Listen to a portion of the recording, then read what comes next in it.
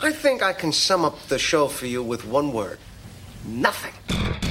And now, giving you access to the locker rooms and the minds of the independent scene, here are the curtain jerkers of pro wrestling podcasting, Mike Crockett. Actually, I prefer to be called Maestro. And the Kingpin, Brian Malonis. He's the Wiz, and nobody beats him. This is the Wrestling Podcast About Nothing on the New Age Insiders Wrestling Network. Welcome to the Wrestling Podcast About Nothing, episode 86, presented by BDARadio.com. There are so many wrestling podcasts out there covering every facet of the business. So we went to BDA Radio to say a different idea for a podcast. Everybody's doing something. We'll do nothing. They said, what's wrestling podcast about? We said nothing. And thankfully they said, we think we have something here. So here we are. My name is Mike Crockett. I'm a longtime independent wrestling referee in the Northeast, currently on an extended hiatus from the ring, and joining me as always is a veteran of the New England Independent Mat Wars, the Irresistible Force, the Immovable Object, the $0 richer Kingpin, Brian Malonis. Yeah, this bet thing with the For the Pops podcast is a little out of hand here. I got my paycheck. We're recording this on Saturday morning. I got my paycheck last night from Chaotic Wrestling, Jamie Jimikowski's last show as owner of the promotion. And I jokingly said to them that, hey, I'd work his last show for free if him and Scotty even got out 2 episodes of For the Pops. And Mike, why don't you open that check and tell me what that check reads. Yeah, it literally does say $0 and 0.01. Yeah. 0.00. Yeah, that was my payday last night. Now, are you going to put this in the bank just for fun, or are you going to frame it? Is it reminiscent of your bank account, Mike? Slightly, perhaps. Seemingly. So, yeah, you worked for free. That's very good. Nothing wrong with that. Dirtbag. I'll take it up with the new owner. The new owner who was announced last night, Brian Fury. We might have teased it a little bit on this podcast. Yeah, does that mean we have to you're gonna start wanting to have him on again because you're gonna try to weasel your way back in? Well, we'll see what we can do. We'll see. I'm sure you're working in a behind the scenes capacity already, and by behind the scenes, I don't mean like backstage, but like invisible. You're contributing, but staying invisible to people not involved. I don't think so. I think you wouldn't tell me if you were. Well, that's true. That's true. But something else that's going on in our world, Kingpin, is the WPAN.com, the website. We can launch it now? Yes, the website is live. Launch it now? It is live. So go to thewpan.com. That is our official website. That is where you can find all of the archives. Well, not actually all the archives yet. We're still working together. There's a lot of episodes. We're not working. You're working. Yes. I'll give you credit where credit's due.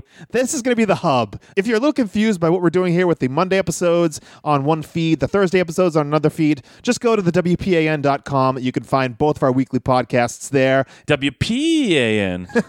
We do it on Mondays on the New Age Insiders Wrestling Network, and on Thursdays we're on our own feed, so make sure you check out that and subscribe to both of those feeds. But today on the Wrestling Podcast About Nothing on the New Age Insiders Wrestling Network, we've got your promo About Nothing coming up and a whole lot more. But first, let's pull back the curtain, Brian, because the audio is such that I can't seamlessly do this. We have a guest on today, a WWE representative, if you will. Let's not say representative. He is a independent contractor. Okay. And he works with the company. He does great work. He's our old friend, Makazi. So let's go to our discussion this past week with the one and only Makazi. All right, we are joined by a New England guy, a guy who we worked with in a number of promotions, including Chaotic Wrestling, where he is actually a Triple Crown champion. But he left it all behind to go where the real money is, costume designing for WWE. You've seen it. You've seen him on Up, Up, Down, Down, and now you're hearing him on the Wrestling Podcast About Nothing. It's our pal, Makazi. Hello, sir. What up, y'all? It's good to talk to you guys again. It's been a long time. Yes, indeed. Yeah, we all kind of kicked around Chaotic Wrestling for a while, and I mean, everyone knows, I think, that you are a professional wrestler. You're out of the game right now, though, right? Yeah, out of the hiatus. I like to tell people, never say never. But, I get offers sometimes to go, work shows in New England again. And I'm always like, yeah, maybe, we'll see how things go. But, You don't want to come up here now, Mikaze. It's like What is it? like Is it like a wasteland? No. The indie scene is good. I was just talking about like this time of year. It's freezing cold today. Why not? I'm a New England guy. I love that kind of weather. Well, I'll trade with you then. Okay, I have this wool jacket that's in my closet, and the only time I get to pull it out is whenever I go like overseas to the UK or when we do shows in the New England in the winter. But like, it pains me not to be able to put on my Bruins scarf all year round. It sucks. You're not like one of these Floridians who like it's 70 degrees and you pretend it's cold out. Well, I want to say yesterday. A couple of days ago, we were in LA, and I was walking around in jeans and a t-shirt, completely fine. And there were people there in like wool jackets with sweaters and scarves on. It was t-shirt weather for me, but it had to be like 65. And I was just walking around like, whoa, like these guys are really like freezing out. People were buttoning their jackets all the way up to their neck. Yeah, it's crazy. 65 is short weather around here. Yeah, it's not. Yeah, that's comfortable for me. I'll walk around Boston all day in that weather. Well, Mikaze, I'm glad we got you before Mania season. I know that's your crazy time of year.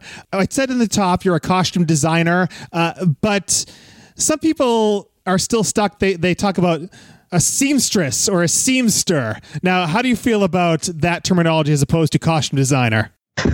Well, yeah. Well, okay. Technically, seamstress. I don't know if seamster is an actual word. I think it's just something that people made up that sounds right. But like, technically, I'm hired to be backstage and like do seamstress work. But if anything needs to be repaired or if anything needs to be worked on for that night, like that's what I do. So technically, seamstress works. I work in the seamstress area, but like my forte is costume designing gear, fabricating it, all that stuff. So. Now, are you just on the road for televisions and pay-per-views, or? Yeah, when I'm on the road. Basically, anything that's like televised, pay-per-views, TVs, I'm backstage at. Haven't been backstage at any of the live events or anything like that. I don't do backstage at any of the takeovers, though. Sometimes you'll find me back there just watching it. But that's where you started, right? You started doing stuff at the NXT level, right? Well, okay. So when I was in NXT, when Mercedes, or Sasha Banks to the lay person, when she got signed to NXT, I quit my job at Friendly's back in Massachusetts and moved down to Florida with her. And, for the first year, I didn't have a job. I just stayed home and did whatever I could to help her and support her in any way possible to help her dream come true. And I eventually just started making her gear. And pretty soon, guys just need gear all the time. And the more gear guys you have, the better. So I just was asked by a couple of guys to start making gear. I think Percy Watson and Mojo were the first couple of guys besides Mercedes. Next thing you know, I was doing about, half to 60% of the roster. And then one year, I think it was 2015, the WrestleMania in Santa Clara, I had heard that they wanted to hire me to just come in and help out with Mania that year because, things get crazy during that time of year. And I was actually doing extra work in Tampa and Orlando at the time. And I got pulled aside by Carano and Triple H, and they asked me if I wanted to come in for 2 months to just help out with the Mania time. So I did that. It was really good, really fun time. And, when that 2 months was up, they were like, hey, we want to extend your contract for another year if you're up for it. And I was like, yeah, you know what? I had a lot of fun. Let me do that. And they extended me again and again. And next thing you know, like it's been almost 3 years that I've been there now, and it's going strong. That's great, man. Isn't that funny how, much like me and Crockett, you're out there on the indies, you're busting your hump, you're taking bumps, you're going to TVs, and then and this is the thing that a lot of people don't realize is if you love this business, if you truly just love this business and want to be a part of it and want to have a job in professional wrestling, there are jobs out there, which is great. You get to be a part of the business still, and that's a great thing. At least from my standpoint, it's awesome that you get to be a part of this and a part of that machine. That's fantastic. Oh yeah, like there's tons of guys that like recognizable guys that work backstage. Their in-ring career is over, but they still have spots doing things backstage, producing. Guys like Dean Malenko, Scott Armstrong, guys producing. Billy Kidman works on the production side. Like a lot of guys who just want to be involved in the wrestling business. When the in-ring time stops, they still find a way to be a part of the business. And I think that's what shows like the people that really have a love for this, because you got to have a love for this business. Yeah. And the more different ways you can contribute to wrestling, the better chance you have, like with you, of getting a job in professional wrestling. And it's a great spot to be in right now, I think. Oh yeah, like I mean, when I was coming up on the indies, like I pretty much did everything I could in order to give me an edge as far as being in the wrestling business. Like, you know, when I graduated high school and had been training at the time, I went to broadcasting school because I knew that might help me as far as acting and on-camera work in wrestling. I started acting while I was down in Florida. I was acting in short films, starring in a couple of short films, because I knew that would help me. As far as making gear goes, when I started training, I was a senior in high school, so I took a sewing class because the Hardy Boys were big at the time and Matt made their gear. So I figured if he could do it, I could do it. So I just parlayed a little small sewing class that taught me how to use a machine into, you know, a career that I have now where I'm, you know, it's very lucrative and it keeps me in the business that I love. And while you were wrestling, you didn't have to rely on waiting on some of these gear makers who seemingly hate to take your money. Oh, it's insane. Yeah, like I used to see people like the fighting that goes into, you know, getting good gear. And I mean good gear. Like when I started, I didn't make great gear at all, but like I would make gear for my friends. I would test out new techniques on myself. So, you know, gear is just, it's very hard to come by, and finding a good gear person is like, it's like hitting gold. So a lot of guys, you know, they'll just try out everyone in order to see who they can, you know, work with. And when they find someone they like, they try to stay there with that person. But I mean, it's long hours, hard work. So I can see how some gear guys just get burnt out after a while. Yeah, hey, Mike, you know, I had a guy, and he went off and got a job with the WWE, so. Yeah, you know, I'm in a nice pair of black and yellow pants that had the little bit of a Steelers feel to it. Yeah, man. Yeah, you were one of the go-to guys backstage in terms of you know, getting gear made, especially on the quick, because yeah, like you said, all these guys that have long queues of stuff going all the way back that, you know, it takes forever to get gear done. But would you consider that back at that time like a small business, or were you just kind of having fun and just kind of tinkering around? For me, it was just a hobby. I liked making gear for my friends. And like, it was also a way for me to just test out new techniques. Like if I'd never made a pair of biker tights before and I wanted to try it out, I'd just make myself one. And then if I liked it, next thing you know, someone else asked me, and you know, that leads into me making the Logan's gear. And it's just, I wasn't the best businessman in wrestling. So I wrestled like 15 years and never had one piece of merch. But I would go to a show and I'd, you know, make $20-$50 on a show, but then I'd walk away with a lot more money because I was delivering gear at the same time. So it was another way of just being able to come home with like enough cash in the pocket to fund my little wrestling dream. So you said, you know, you're making like $20 to $50 or whatever doing these independent shows. And where did you start actually? So I started training in the year summer 2000 in Chicopee, Massachusetts. And I started with a good friend of mine, Mark Rattel, who's Sterling Mark Silver, or Silver Mark Sterling. Smart Mark Sterling. Yeah. He does a podcast with Antonio Thomas. Yeah, well, there you go, Tom. That's another guy that started with us. He came in about a month after we did. Yeah, we started in this little warehouse in Chicopee under Kevin Landry and Johnny Idol, Aaron Morrison. We'd have to climb those 5 flights of stairs every Tuesday and Thursday and just go take bumps with them and just learn the business. It was very hard times, but it worked out really well. Early on, like you hooked up with Jason Blade and had a tag team for quite a bit. You actually did some stuff in Ring of Honor, right? Yeah, so that actually came about like really, I don't want to say awkwardly, but it was funny because, you know, Bobby Cruz had gotten, who was the announcer for ROH, had gotten Jason Blade in there, and they were really good friends.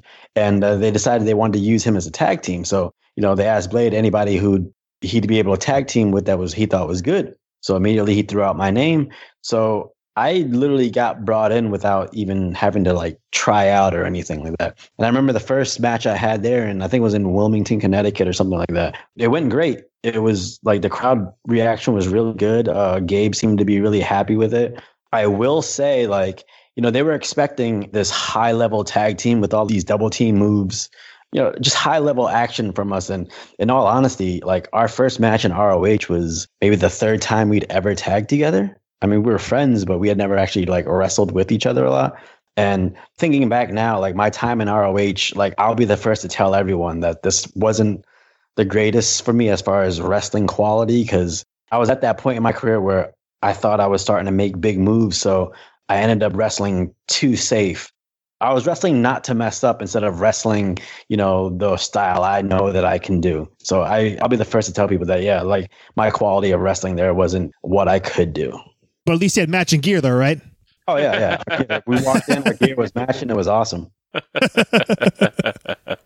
Well, the team of Mikaze and Jason Blade, that's actually what brought you to Chaotic Wrestling, right? Yeah, I believe, what was it, Fat Pants? Yeah, Todd Sinclair. Okay, there, for the people that don't know nicknames. He was, I think he was like the head ref at ROH, but I think he was doing booking at Chaotic at the time. Think so, yeah. But yeah, so Blade and I used to travel with him and Bobby Cruz to ROH shows, and he decided to bring us in as a tag team in Chaotic, and that's what got me started there. And Chaotic ended up becoming like a second home for me. Ever since we got in there, I stayed loyal to that crew from I think it was like 2005 until the point that I left. Yeah, I mean, you were a fixture there in Chaotic Wrestling for a long time. And of course, you faced a number of times one of the other fixtures in Chaotic Wrestling, our very own Kingpin, Brian Malonis. Brian, you can be honest. He's right here, but you can be honest. How'd you feel about working with the great Mikaze? And not just because he's on this podcast, which you'll accuse me of doing, but legitimately one of my favorite guys to wrestle. I always felt like we had great chemistry, and yeah, I never had a doubt when we went in there that it was going to be something good, and always super creative ideas. And obviously, we kind of got that classic thing of big guy, little guy going on. But I thought we told some great stories, and I think it's me you might have defeated for the New England title. Is that correct? I think it was either you or Bauer. It was one of the bigger guys, but might have been both. Were you multiple time? I think I was multiple time New England champion, multiple time tag champion, one time heavyweight champion. Actually, one of my favorite stories about Chaotic, which actually has nothing to do with wrestling, it was against you. So we were in the PAV, and we were going over our match. I think someone was there that was like, he was one of your lackeys at the time. And I remember we were going over our match, and I had pitched the idea of, me going to the top, you follow me up, shot, rolling powerbomb. And you were like, yeah, I don't know if we should do that because that would look a little too contrived because I don't really go to the top. And I was like, yeah, that would look a little too convoluted or whatever. And I remember the kid looking at us, and he just, like he had never heard words that big before. And he had this dumbfounded look on his face.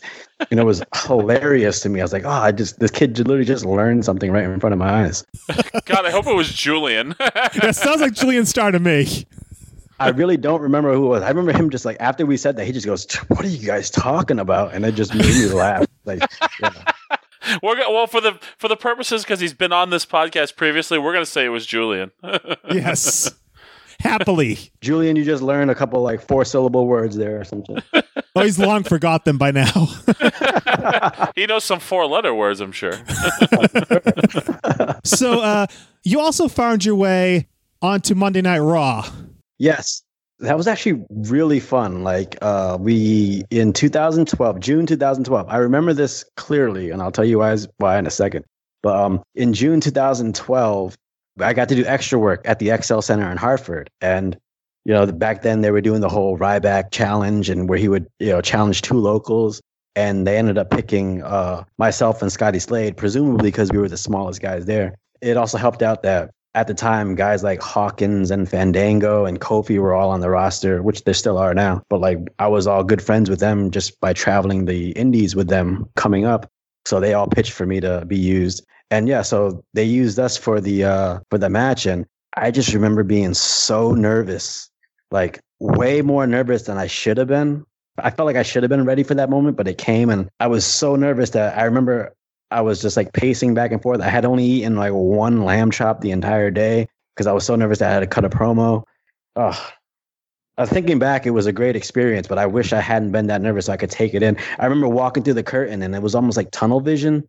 I could see the ring and everything clearly, but the crowd and everything else was just a big blur. So, yeah. Yeah, it's a big thing. I mean, in addition to doing the match, like you said, you're cutting a promo on the way down to the ring. That's not really the usual kind of stuff for an extra. Well, yeah, I tell people all the time, on that day, it was my first time being an extra. I actually had got to make an entrance, cut a promo, and have a match on Monday Night Raw. And that's really unheard of as far as extras go. So very much so. Yeah. So after that, you decided, I'm done. That's enough. I did it all. Well, all right. So actually, that's what I was going to tell you, because at the time, it hadn't been known for a while, but Mercedes and I had been dating for a while. And maybe about a month or so before, she had gotten the call that she was going to be, picked up and hired, and we were going to be moving to Florida for FCW. So like at the time, I wasn't sure what I was going to do with wrestling. And then all of a sudden that came, and I got on TV, and I got to do all those things on TV. So part of me thought, that was almost like karma. Like, okay, you know what? You always wanted to be on TV for WWE, and the moment just came. Now, if you felt like stepping back and just doing what you can to support her, it's good, because you got the opportunities that you were looking for. So yeah, like I felt okay, slowing down my wrestling career and just throwing all my support towards hers, because I had always worked to be on WWE TV, and I got that moment. It just happened to come literally a month or two before we moved down to Florida. So I always felt like that was, the world telling me, okay, it's time to switch the gears around to more important things. That's awesome. And I mean, the one thing I will say is for those of those people listening that aren't familiar with you, a fantastic in-ring performer, and a guy who, if you had continued your wrestling career, I have no doubt with the way things are working today, I think you'd be either on the indies or someplace else. I think you'd be doing all right if you had continued. But that's that's commendable to support somebody in that way. Yeah, it kind of felt like the universe was telling me that, because when I got to Florida, I hadn't been doing much of anything, just, making gear and helping Mercedes out. And then I started taking up indies down here again, and I started building a name for myself in Florida, wrestling in Miami and Tampa and all that stuff. And it was starting to go good too, and then I got extra work again on WWE. So I felt like it was starting to like snowball again. And the opportunity came again to like step away from wrestling and do something else within the wrestling industry. And, me taking that, it kind of felt like, yeah, I wanted to be in wrestling, but the universe was telling me, hey, your place isn't inside the ring. It's in there, but away from the ring. So were you hired by WWE while you were still taking independent bookings, or was that before you got hired? So I got hired by WWE February of 2015. And right before I started, like the week before, I had a match with Chris Hero at Ronin in Miami. It was a great match. Crowd went nuts for it. I had a blast working with Hero. And I felt like, okay, that's the best time to step away. Like, that's a good match to step away from. I can step away with my head held high and just dive deep into making gear. Side note, like a week later, I was backstage at NXT just finishing up a shirt for Ty Dillinger. And they asked me, like, hey, so like, oh yeah, tag match between you and Jason Jordan tonight if you want. I was like, yeah. I ran home, grabbed my stuff. I was like, dude, I just wrestled 20 minutes with Hero the week before, a 5-minute tag match with Jordan, no problem. Next thing you know, end of the match comes, I get knocked out cold. Yeah, that was. I went from leaving wrestling on a high note to leaving on a low note. It was hilarious. I mean, I was fine. It wasn't too serious. I got back. I was completely fine. Recalled everything. Like no like residual effects or anything. It's just 20 seconds of my life blanked out like that. I don't remember. Oof. Yeah, it was you and Jordan and the Vaudevillains, right? Yeah, I took and it was what made me more upset. Not upset, but like it kind of like. The spot came where I got knocked out. Like it was literally the last spot before the finish of the match. Like the match was going great. The crowd reaction was awesome. I was getting Sub-Zero chants. So it was going good. And literally right before, like 10 seconds before the finish, that happens. And I was like, oh man. So the Sub-Zero chants, for people that don't know, you would wear like a half mask that like covered up to your nose, right? Yeah, so the beginning of my career, from say 2001 to about 2007, I wrestled without a mask. Just normal guy, Asian guy, tights. I would go out wrestle. I'd do flips. You're a normal high flyer. And I remember one time when I want to say Nova was backstage at Chaotic. It was right when Kofi got hired. Yeah. He had mentioned that he goes, yo, you should really go out there dressed like Bruce Lee or something that's a little more, within the character, that's something that gives a little more sense of character so that the crowd can connect with you a little more. And I never really thought about that. And so like I started tossing around the idea of wearing a half mask because I'd always loved ninjas and stuff like that. And it just felt like it would give the crowd a reason to watch me and believe in what I do. Like before that, I was just an athletic guy doing cool moves. But once I started wearing the ninja mask and acting in that way, I felt like it allowed the crowd to connect with me more. So when they saw me, they'd be like, oh yeah, you know what? He's a ninja. That's how ninjas normally move. So now they're taking the whole athletic thing out of the way and really paying attention to the story I was trying to tell. So I felt like it was a way for the crowd to really get, emotionally connected. So that was your last match as of now, right? The NXT match that never even aired on TV, right? No, they ended up cutting that out. And I think they aired like a Finn Balor package. So as of right now, that's been my last match and that was about 2.5 years ago. And like you say never, right? Well, let's just say I've gotten offers from very prominent places to be in prominent tournaments. I won't say which, but I ended up turning them down because the timing just wasn't right. I see. Huh. So you said you got a 2-month deal basically when you first started for WrestleMania season, I guess in 2015, right? Like you said? Yes, sir. And how was it finding your place there with the costume designers that are there already? Was it kind of a little awkward getting accustomed?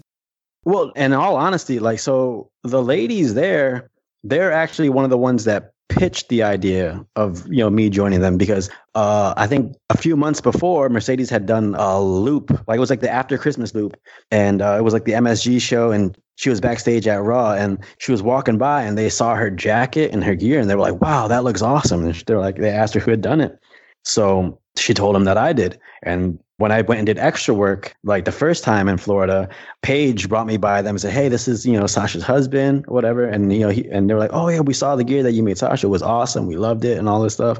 And then when Mania time came around and they needed extra help, I remember them saying that they had tossed the idea "Hey, why don't we bring Sasha's husband and try out and see what goes down there?" And I've yet to have one issue with them. I love working with Julie and Terry. They're amazing at what they do.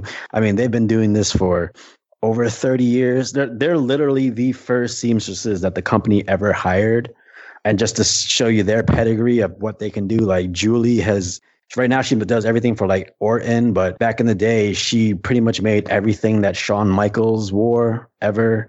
Terry has made every single thing that The Undertaker has ever wore. They are really good at what they do. Yeah, when you think about pro wrestling, it's the gear. Gear is iconic when you think of the way people look and the things they wear, and it's crazy the recall that you can have for guys who actually switch up their gear. That you can recall certain things they wear at certain events. You mentioned Shawn Michaels. You talk about WrestleMania 12. He wore the white gear. So the gear is something that it's iconic. So speaking of WrestleMania 12, Shawn Michaels, so this past Mania in Orlando, Mercedes' jacket that she wore out there was inspired by Shawn's WrestleMania 12 gear. It was the way his jacket was it was strappy and almost see-through. And I remember I wanted to do something like that for Mercedes because it was so iconic to me.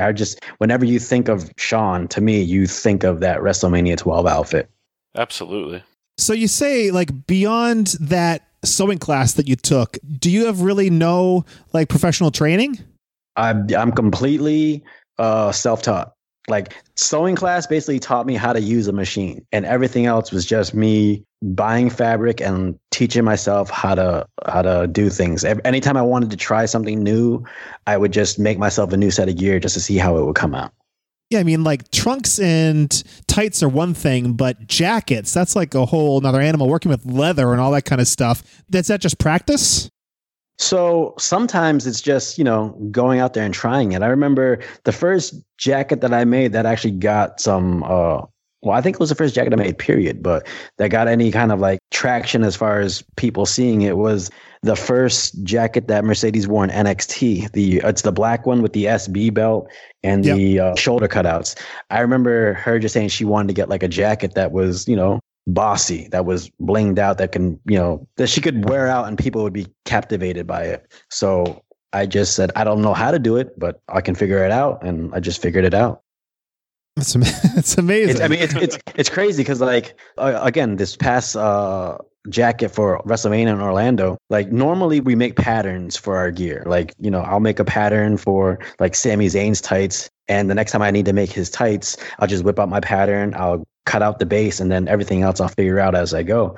But with that WrestleMania jacket, the idea I had in my head was it was WrestleMania 12, Shawn Michaels, and I wanted to use like a multicolor crystal look.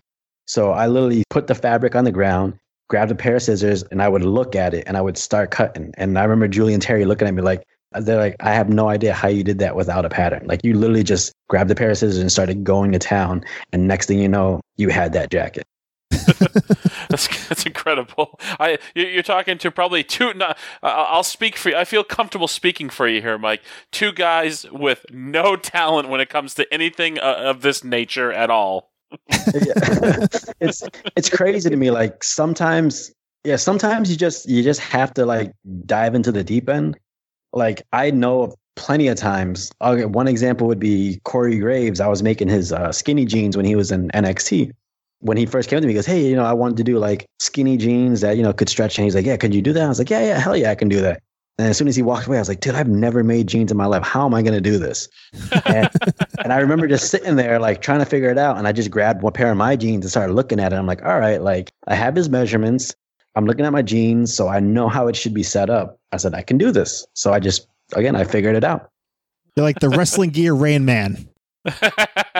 That's kind of how you got to do it. Like, if you keep doing stuff you know how to do, you're never going to come up with anything new. And I kind of pride myself on like pushing the bar a little bit, like just testing my creativity. Sometimes they're going to be great. Sometimes they're not going to be. But the goal is to create something that's instantly recognizable and iconic to wrestling fans. Like, nowadays, if you think of straps on the arm, I can almost guarantee you're going to think of Sasha Banks.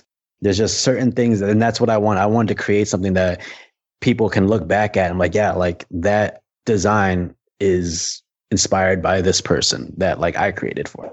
Yeah, I mean, is it cool now to see, because in just thinking of Sasha, but you see basically, I mean, thousands and thousands and thousands now of little girls who have bought her Halloween costume, and that's something that you helped create. How cool does that feel? It brings such joy to my heart to see that. Like, you have no idea. One of the coolest things I ever saw was when we got a chance to go to Mattel and they showed us, all the new Barbies they were coming out with.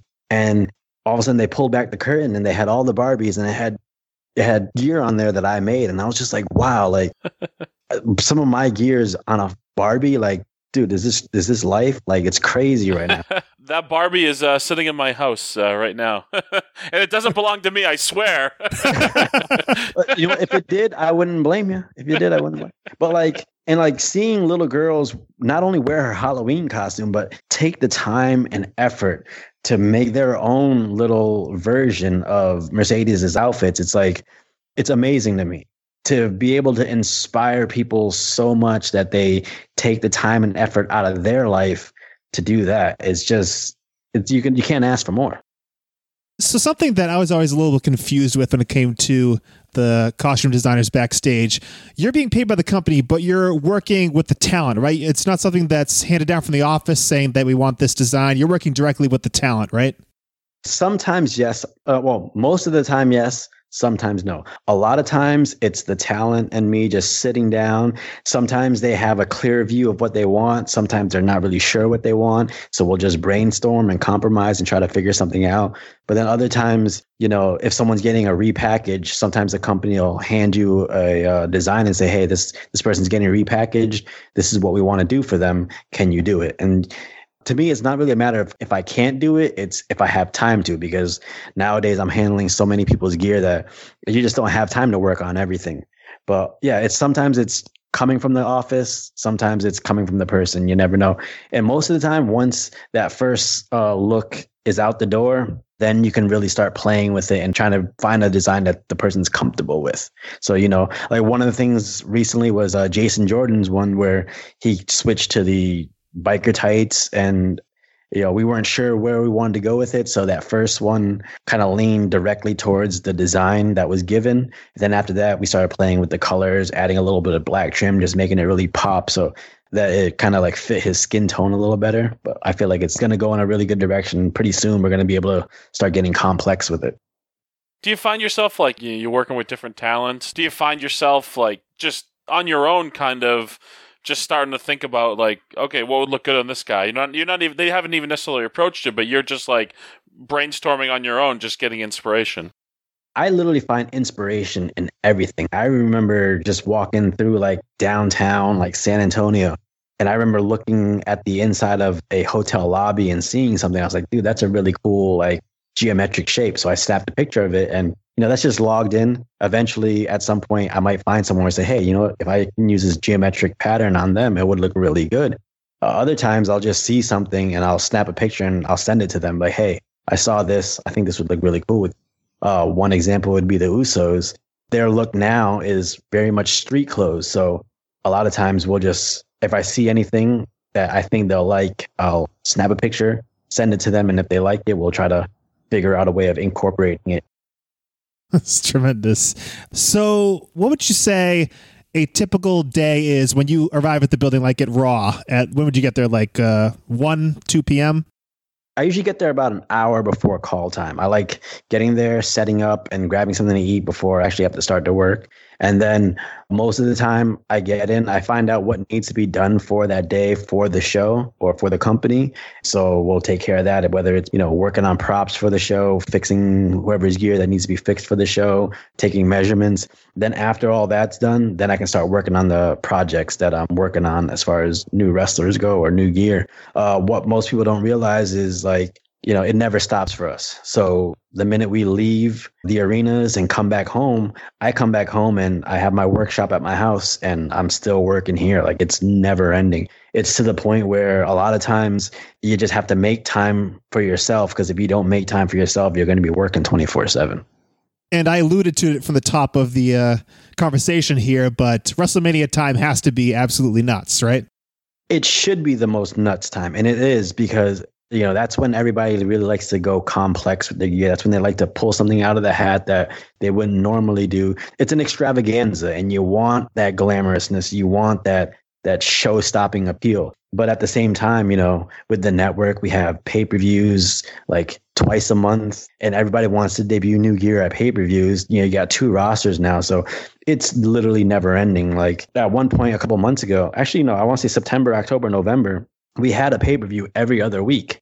You'd get done with gear for one pay-per-view and you'd immediately start on the gear for the next pay-per-view. And you had 2 weeks to do that. But then as soon as that's done, you're right back onto the other roster. So it just doesn't stop sometimes. And, sometimes you just got to just tell people, like, all right, I got to take a couple of days off to just like get my mind right, because I'm getting cabin fever just sitting in my house sewing all day. I remember talking with Kofi quite a few years back now, but where he was talking about it.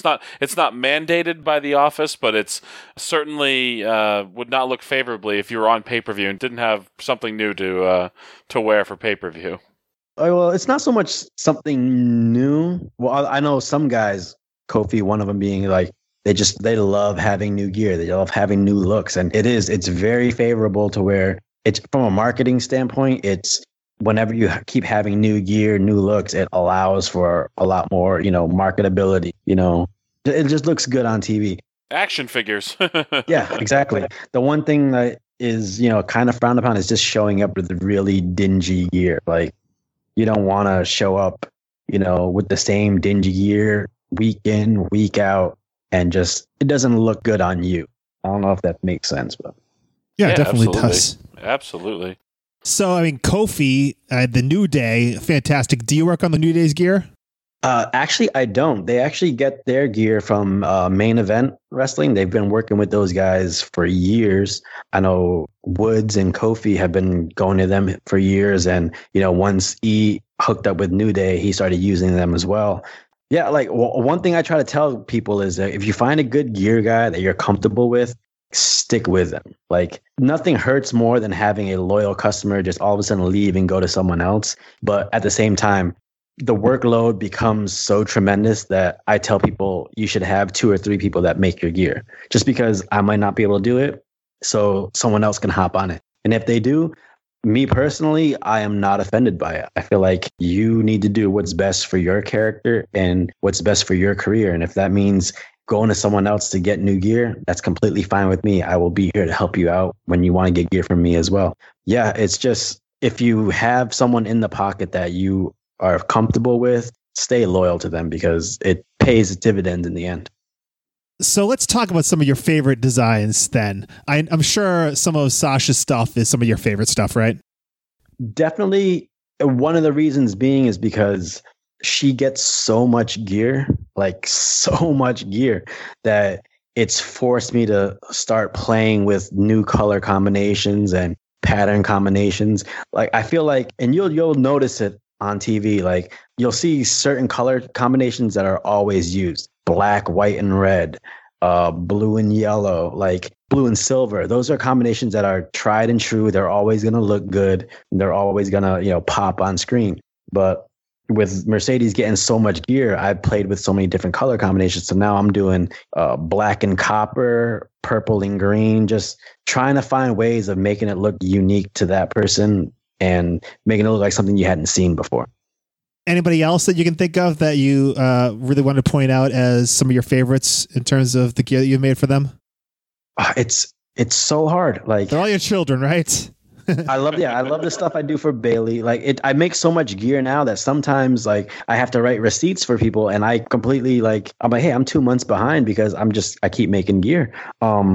I do love the referee jersey that I made for Shane for SummerSlam, because we were trying to find the right fabric that had the right, weight and pattern to it. And what people don't know is referee baseball jerseys, they just don't make them. So I had to purchase actual referee shirts and cut those up and use that fabric to make the jerseys.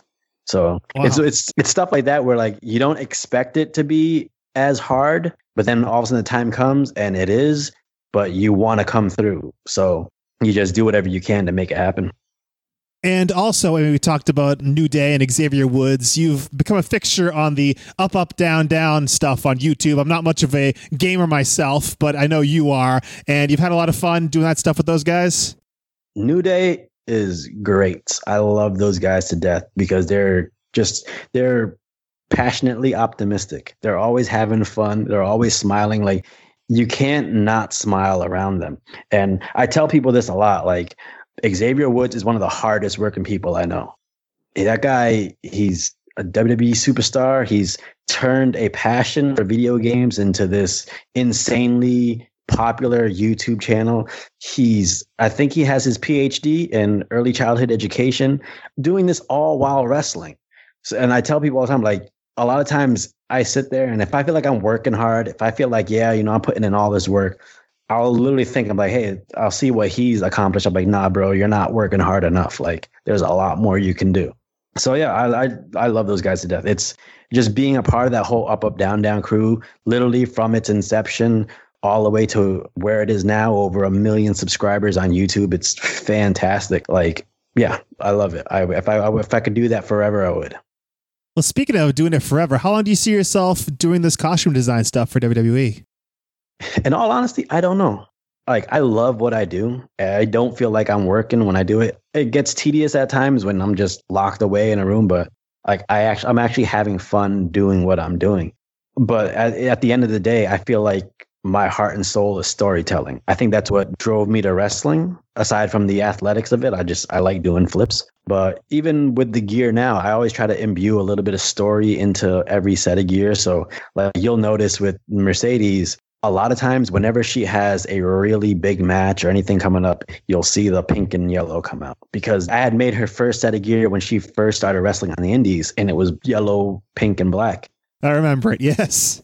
Yeah. So we always try to like skew to that whenever anything big happens. So when she first became a heel in NXT, she was wearing yellow and pink. When they did the NXT TakeOver Respect, the first time women have ever headlined a WWE special, she was wearing yellow and pink. So it's important to me to see that through line, that little story between the gear. It doesn't matter if other people see it, but if they pick up on it, it's really good. Speaking of Mercedes gear, Eddie Guerrero, of course, a big influence on her. And I know that you did some gear for her, I think for WrestleMania, that was inspired by Eddie Guerrero, right? Yeah. Oh, so, okay. First of all, seeing that gear on a Barbie doll is amazing to me. Like we had been wondering if that was ever going to become a figure. And the fact that it was the first set of gear on a Barbie doll that was released as a Comic-Con exclusive when the first line first came out was just like mind blowing. Just seeing that, it's awesome. But yeah, so her first Mania, we had decided we wanted to go with a Eddie Guerrero theme. And I remember just trying my hardest to talk her into wearing pants because she wanted to wear shorts, which is why, if you notice, she has an Eddie Guerrero pair of shorts also. So she wanted to wear shorts. I was trying to talk her into wearing pants, and she wasn't sure about it. And it got to the point that I was like, all right, you know what? I'm making you pants and I'm making you shorts, and we're going to try them both on, and you're going to decide then. So when she put on the pants, she was like, all right, we'll go with the pants. I mean, I know a lot of people out there, they're wondering like how that would come across, like if it would be frowned upon or whatever. Like, it was for her. It wasn't so much for if the fans would like it. It was something special to her. And it turned out that Eddie's daughter, Shawl, and his wife, Vicky, like, they loved it. And then we saw them a week later, either that week or a week later in Houston. And, they were so happy that Mercedes had done it because, Shawl and Mercedes were in FCW together. And she knew how much her dad meant to Mercedes as a person. And so it just to see her devote that much of her energy into paying homage to her dad, like, really meant a lot there. That's tremendous. Brian, you got anything else for our friend Mikaze here? Just nothing but appreciation for you coming on, and I think not just for coming on here, but appreciation for the time that I think we've spent in locker rooms and spent in the ring together. And not just because you're on this podcast, but truly one of my favorite opponents, one of the best guys that I've ever been in the ring with, and somebody who you talked about you did get some chances to appear on TV and in Ring of Honor, but to me, you're a guy that probably hasn't gotten the due that he deserves. So, as one professional to another, I just want you to know how much I respect and appreciate all the times we got to lock horns. Oh, thank you very much, man. It means a lot. And like, I know one of my goals was to always, like, one of my goals in wrestling was just to become someone that younger guys would want to go up to and ask for advice. They would ask to watch their match and, let them know what I thought. And to this day, I never thought that I would be the type of person that would be in that position, but it started happening. And I was more than welcome to give my advice to any guys about what was going on in the ring. And I still have hundreds and hundreds of hours of things to learn as far as wrestling goes. You never stop learning, but to be able to imbue whatever little knowledge I have towards them it meant a lot. Yeah, and I just want to echo what Malone has said. Always like one of the most humble and easygoing and reliable guys in the Chaotic Wrestling locker room. And I'm sure it's the same way with where you are now. And it's kind of like, you talked about Brian, how, he got his one chance to appear on the TV. I think, in a way, he's appearing on TV every week now. Yeah. I mean, like, it's there. Like, you can feel the connection, So where can people follow you online? As of right now, you can follow me on Twitter and Instagram at I am Mikaze. Not on Facebook. I don't have a Facebook anymore because I used to have a personal and a wrestling one. And long story short, someone decided to report my wrestling one as a fraud. So then I had to do all this different stuff. Long story short, Facebook says I can only have one Facebook page. So I have one personal one that's completely dedicated to a family. Other than that, yeah, Twitter and Instagram. Although I will be starting a YouTube channel soon, so. All right, we'll keep an eye out for that. It's really a great thrill to have you here on the Wrestling Podcast About Nothing. Really appreciate your time, Mikaze. Thanks so much. Anytime, man. Anytime you guys want me, I'm here. I love talking to old friends, so it was a blast. And once again, thank you to Mikaze for being with us this week on the Wrestling Podcast About Nothing. We wanted to make sure that we talked about Mikaze in this podcast. This podcast is about him. Yeah, we want to respect people's personal lives. Yeah, exactly. So if you're looking for the salacious details of his personal life, you're not getting it here. But I think we had a very good episode, a very good discussion, very good insight on... Yeah, he made mention of his personal life, but we just were not going to get in the details. We wanted to bring you what it's like to work for WWE as a costume designer, which is pretty damn awesome. Yeah, so I hope you guys enjoyed that. Let us know on Twitter at the WPAN your feedback on this, because every week we do something called Merv Griffin Time. That is a talkback segment where we interact with you, the listener. So tweet us at the WPAN on Twitter with your take on this week's episode, your thoughts on our discussion with Mikaze. Use the hashtag WPAN, and we'll mention you and your tweets later this week, because every Thursday it's an all-new, all-different episode of the Wrestling Podcast About Nothing on BDA Radio. Now, you can vote at the WPAN on Twitter Monday nights to decide what we discuss on the show each week. And you can also download past episodes of this very podcast, because as they come off that NAI network feed, they get added over there. It is all on the Wrestling Podcast About Nothing feed on your favorite podcast platform, or you can do it all at bdaradio.com. Brian, it's time for your promo about nothing. But before we get into that, let's talk about our sponsor. People ask me, what do you mean, bdaradio.com? What does the BDA stand for? The Bar defeats Ambrose? Okay. And Rollins? Cesaro and Sheamus got the victory last week on Raw over 2 of the 3 Shield members, with Roman Reigns and Samoa Joe making their presence felt as well. And speaking of presence, let's talk about the web presence of BDA Radio, the most unique commentary on mixed martial arts and pro wrestling on the internet. They don't break news, they break the news with their wild commentary regarding MMA and wrestling. Head over to bdaradio.com and check out all the latest news on UFC, Bellator, WWE, and much more. We are the bardaradio.com. Okay. Right? Well, that was hot garbage. I didn't have a lot of time this morning to get that done, Brian. Hey, you're too busy cooking bacon. Didn't even have any for me when I walked in the door. No, it was good, though. You're a selfish prick. Okay, it's time for this week's promo about nothing. The year, Brian, is 1990. And it is ICW. Oh, man. You're going to the well again, huh? Yes, it's the future IWCCW. And we are joined once again by Donna with the Teen Report. Our friend Donna. Yes. And she is presenting the Wrestler of the Month for June 1990. It is GQ Madison. So let's go over to Donna right now for this week's promo about nothing. It's going to be special. Hi, I'm Donna, your hostess for the ICW Teen Report. And with me right now is the man that you've chosen to be Wrestler of the Month for June 1990, Mr. GQ Madison. Thank you, Don. It's a pleasure to be here. Thanks for having me. Thanks for stopping by. Sure. So tell me, where's your partner, Al Cornbread Phillips? Well, I have other commitments. He's wrestling in another area today, but I'm going alone, but I hope we'll be all right today. All right. I was wondering if you'd mind if I'd ask you a couple questions No, that have been finished. Certainly.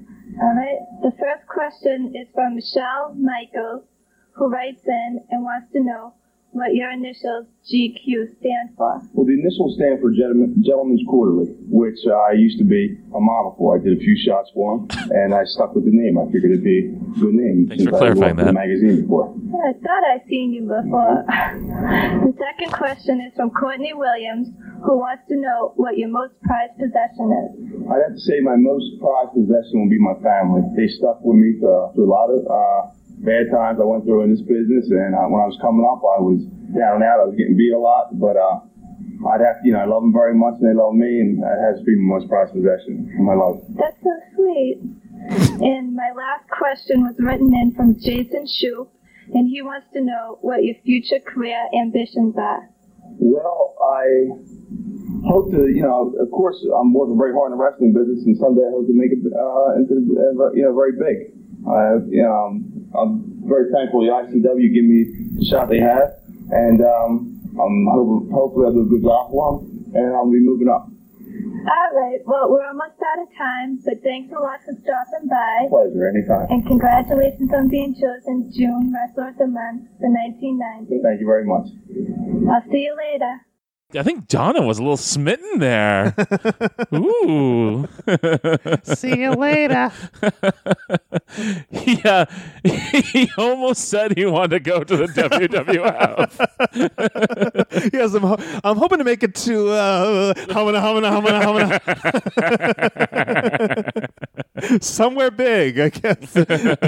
He did think better of it in the end. The IWC wasn't big? ICW. Or ICW, whatever the hell it is. Well, you saw the production value. Well, he was teaming with Al Cornbread Phillips. Ooh, all right. As the team of Ebony and Ivory. So you know what was going on there. I'm thinking Donna was probably popular with the fellas, huh? Backstage, you mean? Yeah, backstage. Probably. Unbelievable. I guess she lasted just a few months. I think this is the last one that we have in these series with Donna. Oh, that's too bad. Yeah. That's a shame. I'm going to miss them. What do you think Donna looks like these days? I don't know. Same hair, probably. It's all teased up.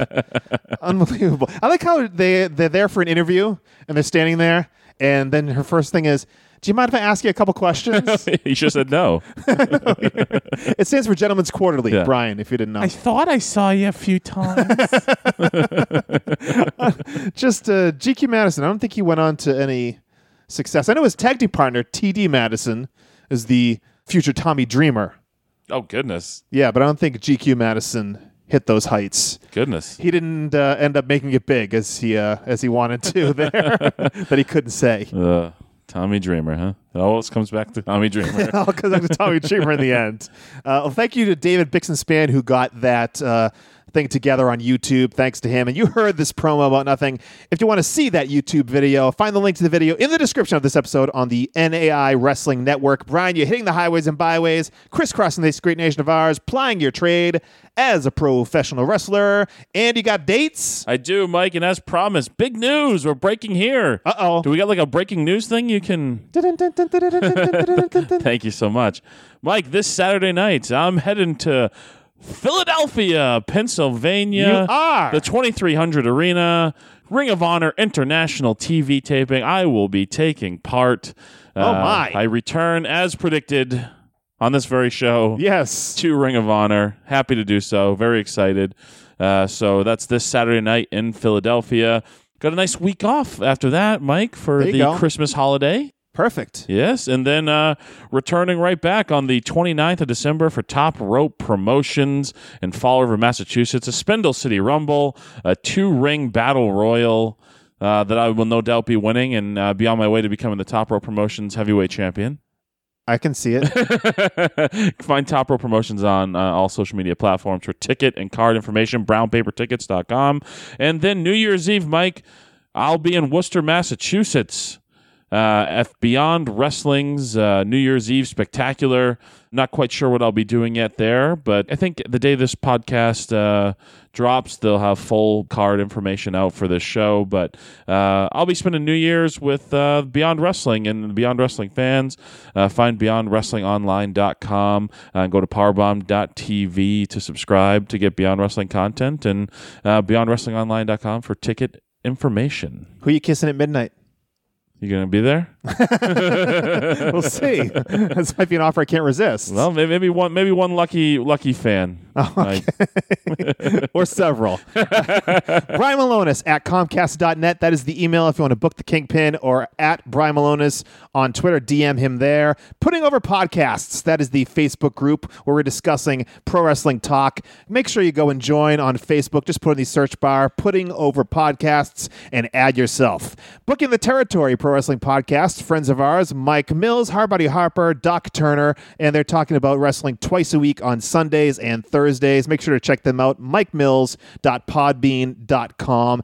And our Vantage Point, the Retro Wrestling Podcast, great friends of the Wrestling Podcast About Nothing, Joe Murata and Michael Quinn. They are talking about the best of the past of pro wrestling. So go to ovppodcast.com for more on them, and the Rundown Wrestling Podcast with Jason Stewart and a cast of thousands. It is all week long. They got stuff going on in that feed. Just subscribe to the Rundown Wrestling Podcast feed. And of course, we hope you'll continue to listen to the New Age Insiders Wrestling Network all week long for DC and Doc Talk, Rant with Ant, the Shattered Glass Cast, and of course, the New Age Insiders themselves, all here on the NAI Wrestling Network. So subscribe today. And we'll be back on Thursday with the Wrestling Podcast About Nothing on BDA Radio. Just search WPAN on your favorite podcatcher to find us, or you can find us at bdaradio.com or thewpan.com. Then join us next Monday here for the WPAN on the New Age Insiders Wrestling Network, episode number 87. Till then, he is the Kingpin Brian Malonis. I'm Mike Crockett. Big ups to Mucko, and thanks for nothing.